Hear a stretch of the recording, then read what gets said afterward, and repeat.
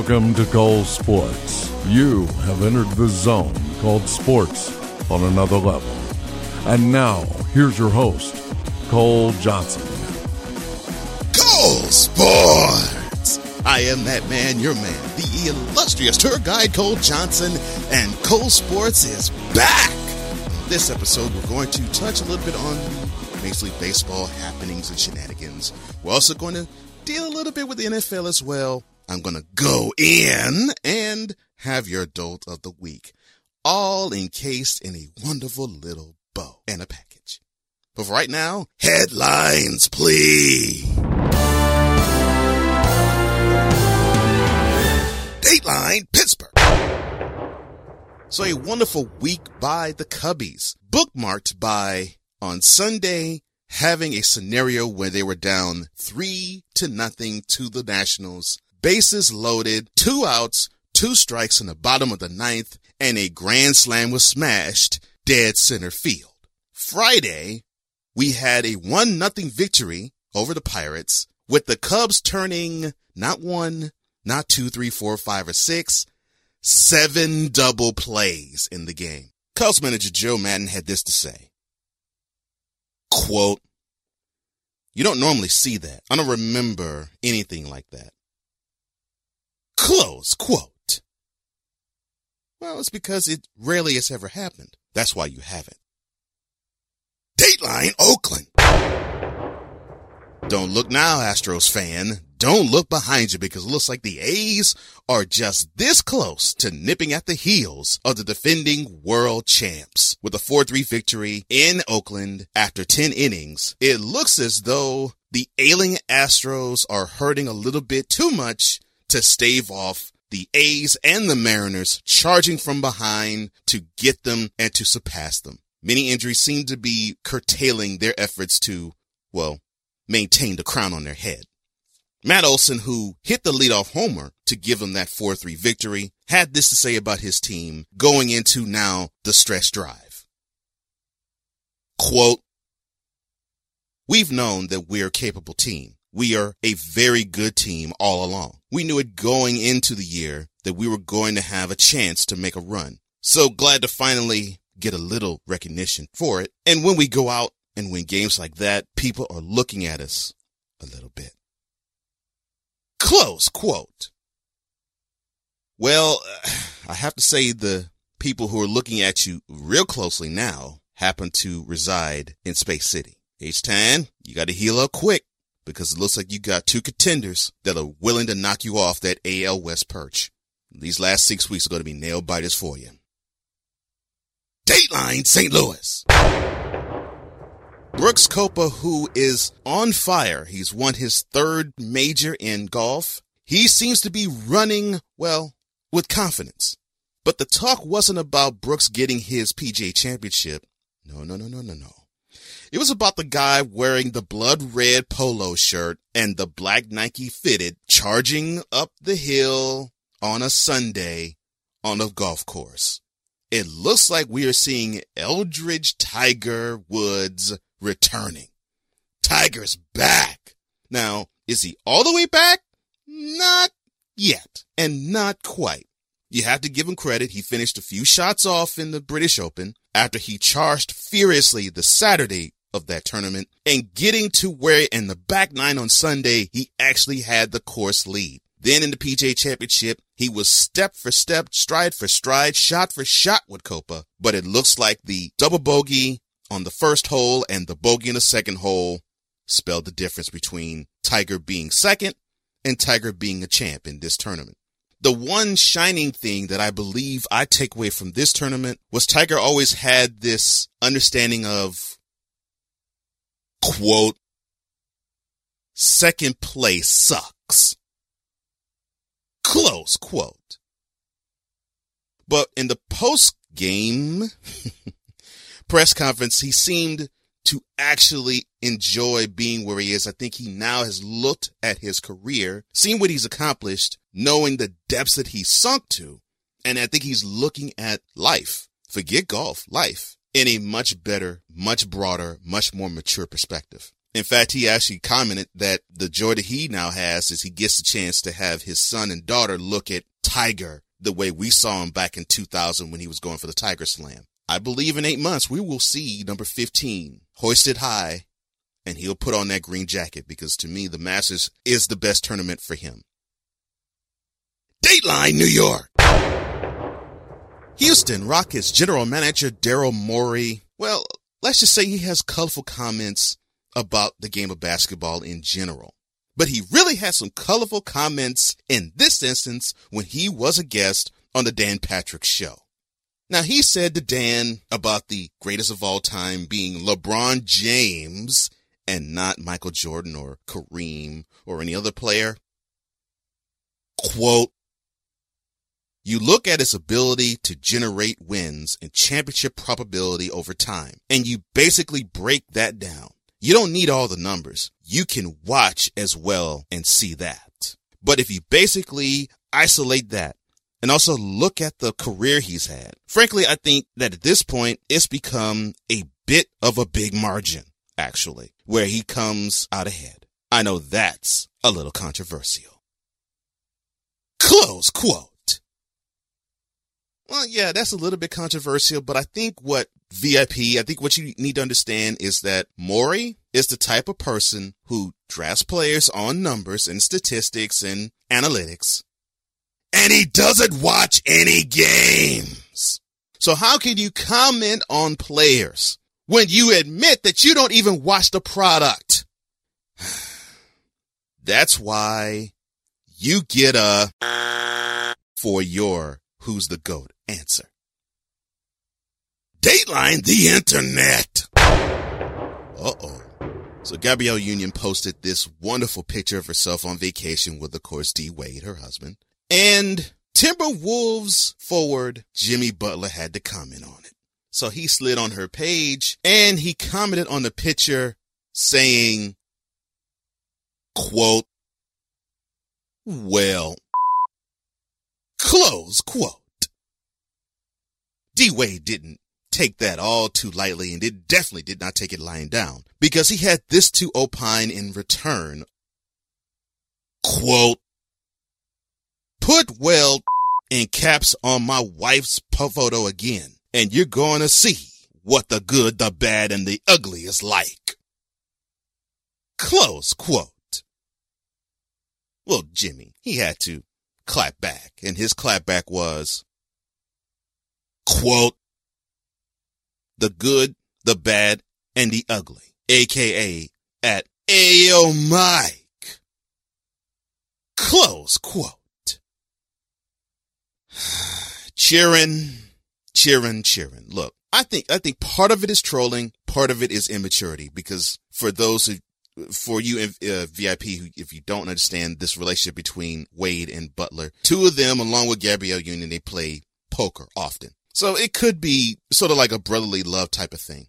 But I put this in the same category as with Kyle Kuzma and Lonzo Ball. You can't put that type of stuff out in the open, because one of these days, if it is a joke, it will be misinterpreted as something serious.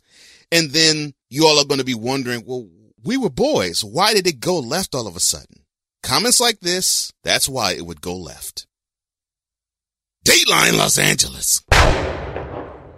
Kobe Bean Bryant. Now, he's been talked about with NBA fan in terms of course, LeBron being out in LA and this unfair and ridiculous comparison of, well, Kobe may be supplanted as the greatest Laker of all time. Well, Kobe has never been the greatest Laker and won't ever be that, because the person who was in charge of running operations of the team is the greatest Laker of all time, Irvin Magic Johnson. I digress.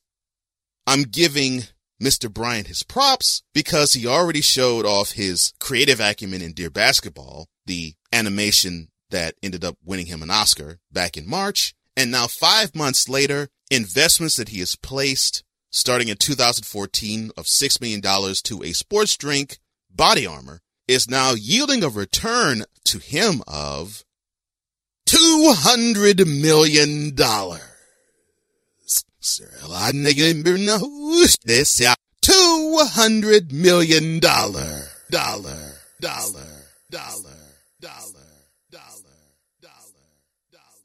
Yes.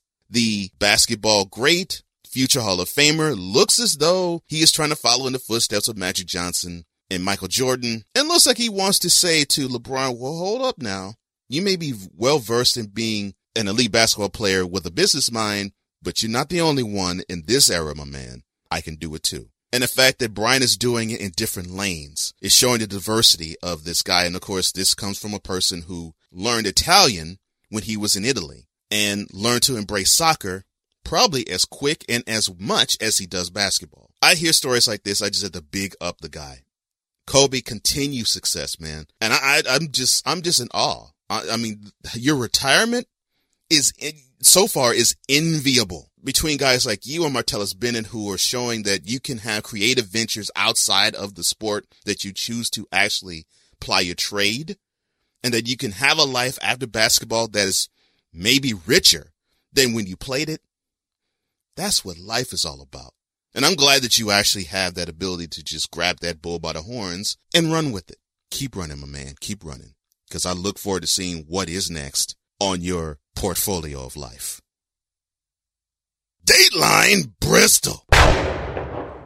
From USA Today, new ESPN president Jimmy Pitaro says that they're not going to televise the national anthem for the coming season. Well, to be quite honest and quite fair, ESPN rarely ever televised the national anthem. The only times I can remember them doing so would be probably opening Monday night. And even then, those are rare. I mean, with all due respect, you got to have Hank Williams Jr. sing, "Are you ready for some football?" You can't have that usurped by the national anthem. But of course, it's a statement of that not being shown, not because, well, they want to get a jingle off, for all my rowdy friends to hear from Monday night. No. It's about the mislabeled national anthem protest. I will tell you the real name of it in the next segment. But it is for that reason. I just have to laugh at it because I'm thinking, well, I don't know why you all were televising it in the first place. Big whoop. When I return, I'm about to debut this segment on Cold Sports because I'm about to go in.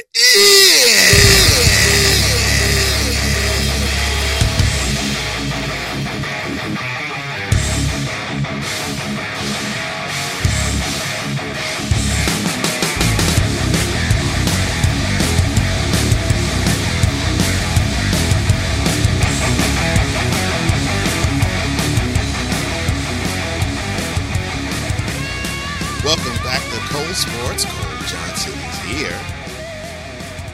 And I'm going to debut a new segment. And I'm going to debut a few segments along the way in this revamp of this show. This is going to talk about the issue that has been plaguing the NFL. Now, we could talk about Darius Geis getting injured for the year. Talk about how good Baker Mayfield is looking for the Browns. How good Sam Darnold's looking for the Jets. The fact that the Patriots still having injury issues. Talk about how Cam Newton stepped up to Kelvin Benjamin in the comments that he made toward the quarterback and not being accurate. All of those things can be talked about, but they are all being overshadowed by a decision that the NFL made in May to have a national anthem policy. And now it's been upheld, and they're talking with the NFL Players Association as to how they're going to go about what they're going to do. Yet the protest still exists. I'm setting that up because in the backdrop, quietly as it's being kept, Colin Kaepernick is suing the NFL for collusion. And Denver Broncos Hall of Famer and general manager John Elway was brought in the deposition to give his statement on if he colluded with Kaepernick being in the NFL. I'm going to talk about that as I go in.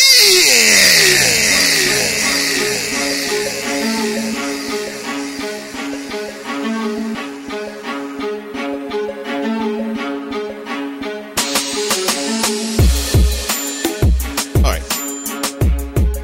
So Elway says that he offered Kaepernick a contract. He offered him a contract. Kaepernick didn't sign. Uh-oh, Lucy, you got some explaining to do. Yes, but Kaepernick is not the one that needs to have the explanation come from him. No, the person who put that forth needs to talk again. Why? Because he needs to clarify why he would put forth such an erroneous statement. Check this. Peep this.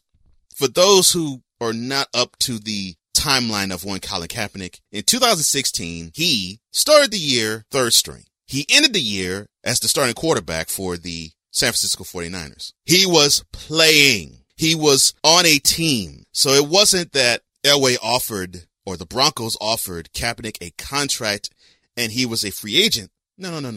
He had to reach out to the 49ers and do a trade. And the trade didn't fall through. And the trade didn't happen. It all fell through. See, that's a wee bit different than saying, well, in free agency, we offered him a contract and he turned it down, much like how Dez Bryant did the Baltimore Ravens. Now, if you're talking about that instance, then you have a point, Elway. But you don't. You see, because when Kaepernick decided to forego his final year of his contract with the 49ers and he became an unrestricted free agent in doing so, from then to now, no contracts have been offered to him.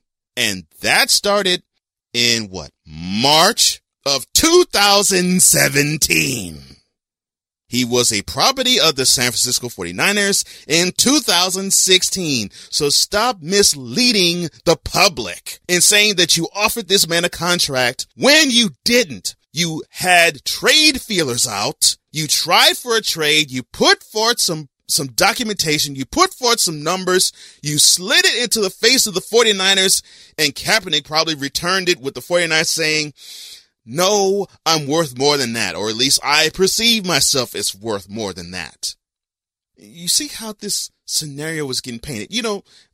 Follow this bouncing ball for a minute. This is the same guy who he first sat and then knelt during the national anthem because he in his heart, and this was, of course, on the heels of Alton Sterling in Baton Rouge, Louisiana, and Philando Castile in Minneapolis. Two guys who were gunned down by officers for no reason whatsoever. And you all could say, well, both brandished a gun. Neither brandished a gun. Sterling had a gun on him, but he did not draw it. Castile had a gun on him, but he warned the officer, as a driver should, to a police officer, I'm telling you now, I am a licensed gun carrier. I'm reaching for my gun license. And for that, he receives bullet holes in him. You see, Kaepernick was kneeling for that. And for incidents like what happened with the NBA's Sterling Brown in Milwaukee, when he was tased by police officers because he parked in a handicap zone when tasing wasn't necessary. He wasn't being combative with police officers. No, he was being complicit with them. Yet he still received electric shocks in him. Here's the bouncing ball that I want you to follow. Kaepernick and other players in the NFL knelt and now still kneel for systemic oppression and police brutality reasons. This is a systemic oppression protest that they are peacefully staging during the national anthem. However, it has gotten painted as a national anthem protest as if they have an issue with the singer or the song or the reason why they do it in the first place, which I have an issue with it because it's being done as a 2-minute commercial paid for by the armed services. So I have a problem with that. But beyond that, it isn't about the national anthem. It is about systemic oppression. Period. End of story. No other points need to be made. So when I hear an opposing side say, well, it's disrespecting the flag, it's disrespecting the anthem, it's disrespecting the military, it's doing none of the above. It doesn't disrespect the flag because the flag is a symbol. It isn't like Jesus that we're supposed to bow in front of, or the Lord that we're supposed to bow in front of. We don't do that, then we're disrespecting something. But we're not disrespecting anything when it comes to the flag. It is a symbol. not disrespecting the song because the song is about freedom, because that's what America supposedly is about, right? Freedom. And it's not disrespecting the military because, well, I'm a military vet myself. My colleagues and I fought on the battlefield for the right for every American to exercise their constitutional rights. And one of them just so happens to be freedom to peacefully protest. If you don't believe me, look it up. First Amendment. That's one of the tenets of the First Amendment to the Constitution. It's there. Black and white, literally. But you have to understand the NFL, the ownership, and dare say the management just a little below ownership toes a conservative line. And they are all shook by President Trump, who is still a little salty, still has a little salt in his mouth for being denied being an NFL owner for the Bills, and also for only receiving $3.86 from the NFL when he was a USFL owner, and he sued the NFL for an antitrust suit way back in 1986. A check he still, to this day, 28 years later, because the $3.86 check was cashed in 1990, or I should say was issued in 1990. That check, 28 years later, still has not been cashed. Holding grudges much? So you got the owners who are holding this. This institution is being spat on. And yes, we're going to talk a little bit later about why I ultimately believe what it's about in another segment about another issue, but you'll still see the same scenario play itself. You cannot blackball, castigate, ostracize this person because it suits you. You cannot lie, Elway, or brandish your own truth. The truth is this man was property of the 49ers when you offered him a contract. But from March of last year to now, you didn't offer him one. No NFL team offered him any. Because you had teams who were barely wanting to offer him tryouts. They offered Johnny Manziel tryouts a whole lot more often than they did Kaepernick. And now Manziel's off to the CFL throwing 4 interceptions in the first half of games. Yet this guy who led a team to a Super Bowl and led the team to within 20 yards of another Super Bowl trip is persona non grata. It definitely is not his play. It's got to be because of something else. And for you to say, well, we offered him a contract, you just didn't put his John Hancock on the dotted line, it's disingenuous. Because it is when you offered him that contract. You didn't offer him the contract when he was an unrestricted free agent. You didn't offer him a contract at all. You arranged for a trade. That's a different thing and matter altogether. So here we are, exactly 2 years later, and the same issue seems to have the same refrain and seems to have the same blockheadedness and seems to have the same result. Two sides digging their heels to the point where now it's trenches. And no matter what one side says to the other, it doesn't matter. The side that believes that the players are disrespecting the military and the flag and the anthem, they say that the players are unpatriotic and they're spoiled. And the people who support the players are saying you all just simply are missing the boat because you're calling this a national anthem protest, and it's not. And neither side are hearing one another. This tone-deaf nature of the whole argument is getting ridiculous. And Elway saying that he offered Kaepernick a contract and he didn't sign it and didn't give everybody the details as to when he offered the contract, and actually give false details because he didn't offer a contract. He offered a trade option, is prime example of the tone deafness that I'm hearing. Whack.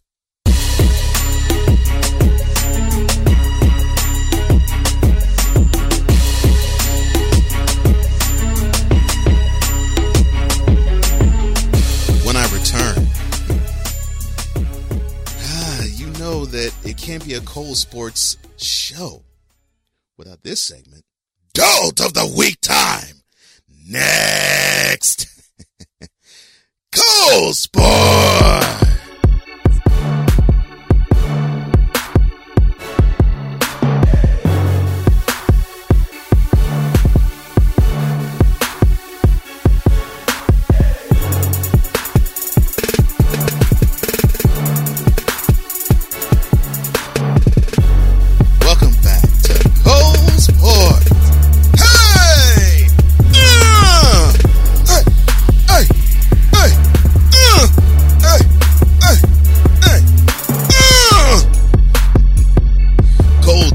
here, hyped as always, when it comes to this segment.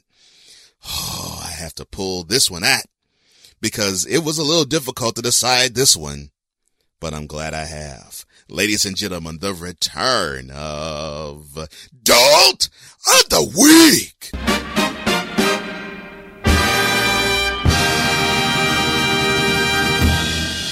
Dolt of the Week, sponsored by nobody, but we still are going to give it to you straight with no chaser. The winner of this episode's Dolt of the Week is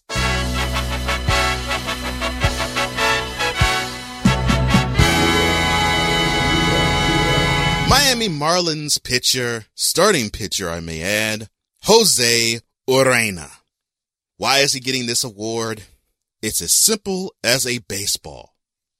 So after Robert Acuna was getting the better of Marlins pitching, Urena, I guess, felt as though he was showing up the pitching staff. And in the first inning, the first pitch of the bottom of the first happened to plunk Acuna to the point where he had to get medical attention and he was out the game. Now, I'll give you the particulars. Joe Torre, yes, the same Joe Torre who was the manager of the Braves and then the manager of the Yankees when they won their championships in the late 90s and early 2000s. Now he is basically the disciplinarian person of the major leagues. Well, he offered a 6-game suspension to Urena. Here is where I have the problem. That's only good for one start to a starting pitcher. You see, when you have pitchers who feel the need to use the baseball as a weapon, that is when you have issues, period. And I'm going to ask, what does it take? Because I think I know what it is going to take. You all are going to look at this a whole lot more seriously. When you have a pitcher throwing to a batter and he gets plunked, but it is not harmful enough to where it hurts him like Urena's pitch did Acuna, you're going to have an instance. You're going to have a moment and you're going to have the time where a batter is going to get plunked by a ball, wield the bat, charge the mound, and then start swinging at the pitcher. You're going to have this. In Major League Baseball, yes, I'm calling you out. Until you actually have the temerity, the wherewithal, and the stones to say, we're going to punish severely pitchers who throw at batters just for the mere sake of throwing at them, not because a pitch gets away from them, not because it just simply was a misfire. No, because you have to show up the batter, and you can't show him up because of the skill that you seem to lack in trying to get the batter out, and you don't take the other way out, which is intentionally walking the person. No, you plunk him. You plunk the batter. No, you don't need to have 5 or 6 game suspensions. No. You need to have like 5 or 6 start suspensions. Make it count to where they are going to miss a month of action. You know, like how you did Roberto Acuna, the pitcher now of the Astros. But when he was with the Blue Jays, he got a 75-game suspension. Similar to that. But he didn't do it because he plunked the person. He did it because of off-the-field issues. It's going to have to take that type of disciplinary action for these pitchers to stop throwing at batters because, well, they can't have a Jose Bautista moment where a pitch is taken 400 feet, Bautista flips the bat and just walks to first. Let him do that. You're dealing in a game where batters are considered elite if they get successfully on base 3 out of 10 times. It would be different if the success rate was possibly 7 out of 10. But if a batter gets 300, he is considered one of the studs of the game. And that is a percentage of 30%. But pitchers can't have that. They can't rest on the fact that if you're good, you get out batters 70% of the time. That's if the batters are good. If the batters are mediocre, you get them out 7.5 to 8 out of 10 times. No. Your thought process is, well, this chump showed us up. Okay, we got some forwards behind. We're going to pluck him. The first chance I get, a fastball's going right underneath his chin. So what is it going to take, really? Is it going to take like a Dickie Thon issue back in 1984 when this guy was on his way to being one of the best shortstops of the era, but his career was done for when he received a ball, a 95, 96 mile an hour fastball that beamed his ear and he was no good for the rest of his career? Is it going to have to take that for y'all to say, well, we have to whoa and take a step back from this. We can't have this happen. Is it going to have to take that? Because if so, that's absolutely ridiculous. You can stop it now. Forget these slap on the wrist suspensions. No, make the pitcher think about it. Oh, well, if I throw at a hitter and hit him intentionally, I might hurt my team and not pitch for a month. Do that. Put that on the books, and then we won't have a Jose Arena. We won't have that type of situation. We won't have bench clearing brouhahas and brawls. We won't have that happen. No, we will have simply a code that supposedly baseball players are supposed to uphold, but they don't. And these unwritten rules are going to get so many people hurt. You got to do better than this, Major League Baseball. In Arena, you definitely have to do better. You don't throw at a batter because you can't get him out. Or in your case, your pitching staff can't. Because this was the bottom of the first inning when you plunked this guy. So it wasn't that he got a hold of you. It was, okay, we're going to send a message right now. It's time that someone sends a message to you. Not to hurt you. Not to physically hurt you. No. But to say that your mentality and the mentality of many pitchers who seem to think that we need to show up batters and plunk them, it has to stop. And I don't care if people, old school nature, is saying, well, that's not baseball. I don't care. What is baseball is seeing the best compete against the best to get them out or to knock the ball out, not to hit the batter. If it is by accident, I get it. If it's on purpose, problem. That was on purpose, and that is a problem.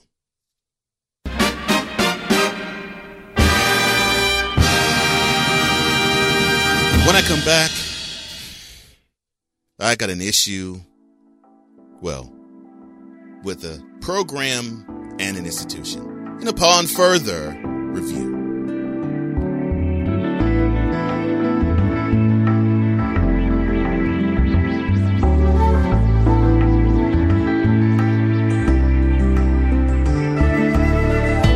Coming up on next week's Cole Sports, we're going to deal with the ongoing preseason of the NFL. What's going on? What's going wrong? Will Dez Bryant actually sign with the Cleveland Browns? Of course, I'm going to go in on the topic, give you the dolt of the week, and have another upon further review segment.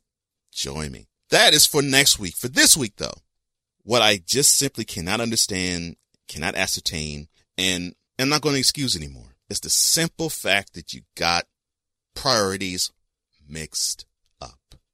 We're going to talk about that in relation to Ohio State University.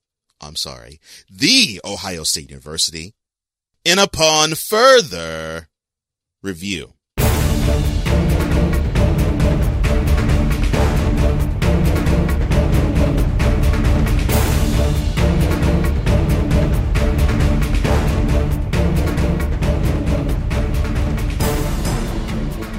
Assistant coach Zach Smith seems to have a colorful,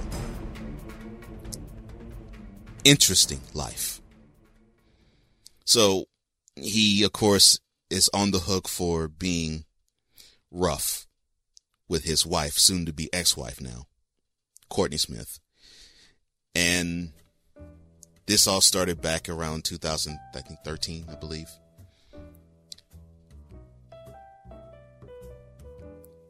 His soon-to-be ex-wife alerted Ohio State's Urban Meyer, the head coach, around 2015. And of course, when this leaked out earlier this month, thoughts were, well, this is the end of the Ohio State University program as we know it. Urban Meyer is going to be gone. He's going to be fired because there's no way that he could sit on this for 3 years. And I remember saying, Ohio State is not going to fire this guy. In fact, I could see him still being on the sideline come 2018. He's too valuable to the program. And when I heard that it was a case of Meyer lying to the media, but actually being truthful and forthright, going to Ohio State's upper crust during that time, I said, well, there you go. And that's why he's being paid leave, but he's going to return on sideline, and he's going to go onward and steer Ohio State to possibly yet another Big Ten title, or at least yet another Big Ten championship game, and possibly another big bowl, and possibly another trip to the national championship series. It just is going to happen again. Why? Because, well, Ohio State is hot. It's one of the two power programs right now going. It's them and it's Alabama. Those two programs right now can't do any wrong when it comes to getting recruits and when it comes to the play on the field, because somehow, some way, even if they trip up during the season, they find themselves playing for national championships more often than not. The last 5 years, you can check it, both programs. What is bothersome to me is what I alluded to about the NFL with the owners. It isn't about fair play. It is not about academics. I don't care how much smoke the NCAA, the National Collegiate Association of Athletes, I don't care what they tell you. I don't care what they tell you. It is about money. It's about how much an organization can make. It's about how much an institution can make. And quite frankly, the Ohio State University makes the NCAA and its institution and its campus a lot of money come January. I mean, you can't have one of those stalwart programs, and definitely one of the stalwart programs of today, missing in action with the Big Ten championship, missing in action with the Big Time Bowl, missing in action with a national semifinal appearance. And they cross their fingers and hope that they can get to a national championship game. You can't have Ohio State miss that. So, Urban Meyer, he's going to get away with a slap on the wrist. But let me give you a slight history lesson about Urban Meyer. This is the same man who, he's not just the head coach of Ohio State. He was the head coach of the University of Florida.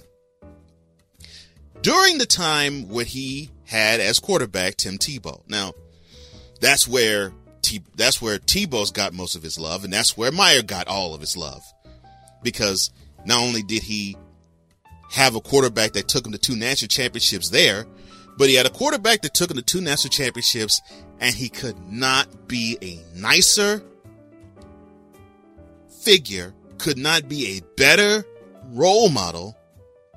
And on top of that, he's Christian. I mean, that makes Urban Meyer wholesome, right? I mean, you can't have a Christian kid come to a thug. You got to have a Christian kid come to a guy who actually can see the beauty of this person leading his program, right? So Urban Meyer has to be good. He has to be milk and cookies. He has to be apple pie. He has to be wholesome. But on that same team, he had Aaron Hernandez. The same late Aaron Hernandez who murdered later on. The same one who unfortunately met his death in prison. The same one who was doing nefarious things while at Florida. So how wholesome is Urban Meyer? I will keep telling you, VIP, until I'm blue in the face. It is about money. It will always be about money. It has always been about money.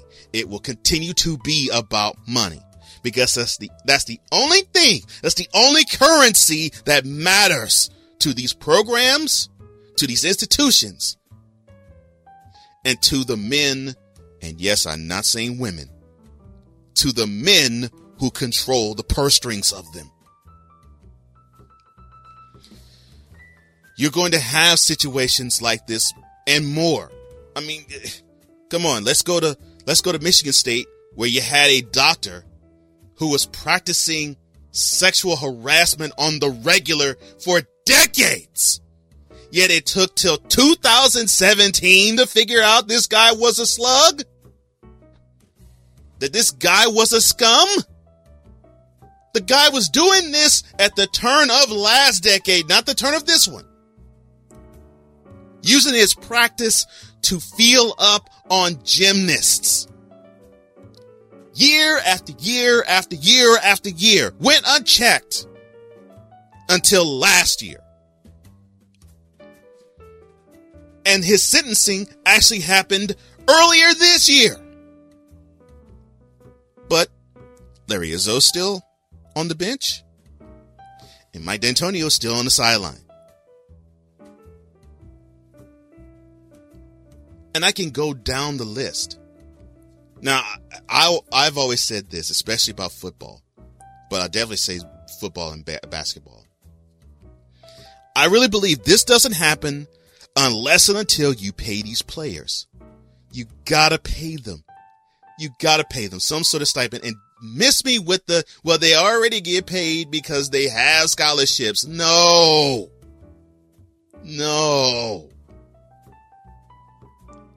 You're seeing players, even with scholarships, still having a hard time making ends meet in college.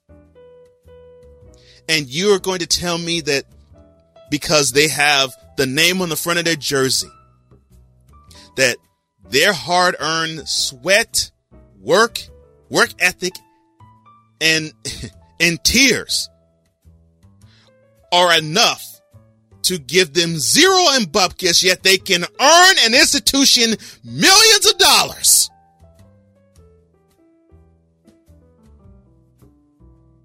Miss me with they get paid off of their scholarship mess.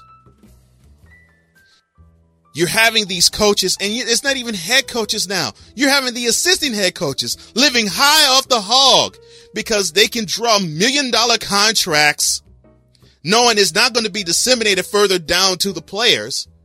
And they can do whatever the heck they want. Case in point with Zach Smith of Ohio State. Dude was bringing sex toys on campus. He actually had them in the offices of the Ohio State University campus. Sex toys. Sex toys. And you mean to tell me that players have to be held accountable? Hold these coaches accountable. Hold them accountable. Hold them accountable. Because obviously you can't find any other way to hold these coaches accountable because you look the other way. Sexual abuse, you look the other way. Being freaky, you look the other way. University of Louisville, good example. Having escorts on the campus, you look the other way. Because all that matters is if you hold that crystal ball either in January or the net that you cut down in April. That's all that matters to these programs. And yes, not institutions of higher learning, programs. That's all that matters to them. So you can have an assistant coach bash in the brain of his wife. You can have him be freaky and bring all sorts of things on campus. And not just on campus, in the offices of these campuses. Yeah, that's okay because we still need to get 11 wins in the next season. We still need to get 11 wins, maybe 12, so we can get into the bowl game that gets us to the national championship, because it's about having that money in January. Scruples, morals, forget it. It's for those punk players that get nothing. Free room and board, fine, but that's all they get. Nah, we want that money. The NCAA, NFL to a degree too, corrupt. And this is a bleeding example of how the corruption infiltrates everything else. So if you want to do something, if you really want to do something, pay these players so that you will not build this godlike figure in your head coaches And now, the untouchable assistant head coaches. Until you do that, all your programs are sunk. But you don't care about that. And you won't. Urban Meyer will be on the sideline. And it won't matter. Because people being hurt and people doing things they shouldn't never matters. Not to the NCAA, not to Ohio State University, and not to most of these big-time programs. Shape up before the whole organization needs to ship out.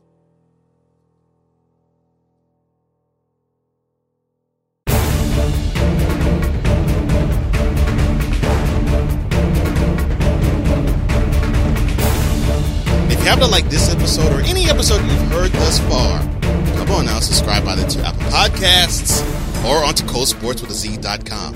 Hit that subscribe button. Hit it. You'll get this and more. Check me out. And also, you can check me out on YouTube, on Instagram, on Facebook. That's ColSportsWithAZ. On Twitter is at Col_sports_with_a_Z. And of course, ColSportsWithAZ.com. That's where all the action is. And after all, I only want to do 3 simple things. I want you to tell a friend to tell a friend. Spread the word about this show and enjoy the content.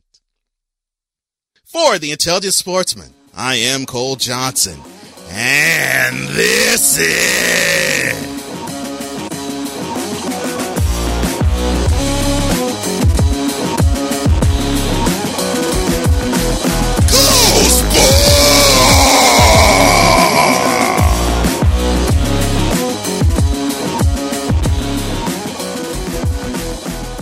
You've been listening to Cole Sports with Cole Johnson.